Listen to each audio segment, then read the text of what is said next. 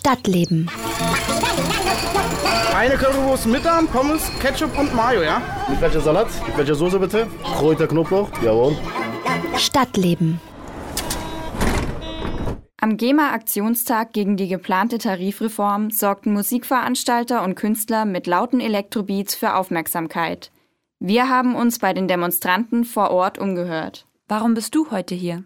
Weil ich nicht möchte, dass meine Lieblingsclubs zumachen müssen, weil sie die GEMA-Gebühren nicht mehr bezahlen können. Wir sind hier, weil wir gerne feiern gehen und weil wir gerne in Clubs schöne Musik hören. Und wenn die GEMA mit ihrer Reform durchkommt, dann kann es leider nicht mehr stattfinden. Und wir sind hier, um das zu unterstützen, dass es nicht passiert. Ganz konkret sind die angekündigten Tariferhöhungen so gefährdend für die Clubs, dass auch mein Arbeitsplatz als Barkeeper da einfach gefährdet ist. Und dagegen wehren wir uns halt.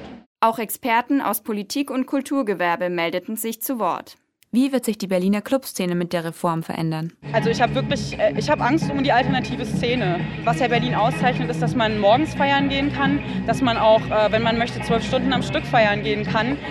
Und ich habe Angst, dass wir in Zukunft nur noch Partys haben, wo nach 5 Stunden das Licht angeht. So. Wie sollte die Berliner Politik in die Pläne der GEMA eingreifen? Ja, das Berliner Abgeordnetenhaus hat einen gemeinsamen Beschluss gefasst über alle Fraktionen hinweg, dass der Senat die GEMA mal darauf hinweisen soll, dass diese Tarifreform dazu führen könnte, dass nicht nur in Berlin, sondern auch in Deutschland halt die Clubs kaputt gehen und sterben.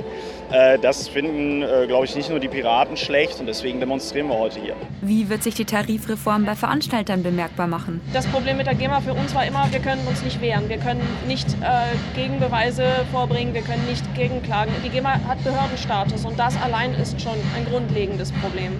Und wer nicht kam, um zu demonstrieren, der kam eben zum Tanzen. Naja, demonstrieren, feiern, keine Ahnung. Ich glaube, deswegen sind wir alle hier, oder?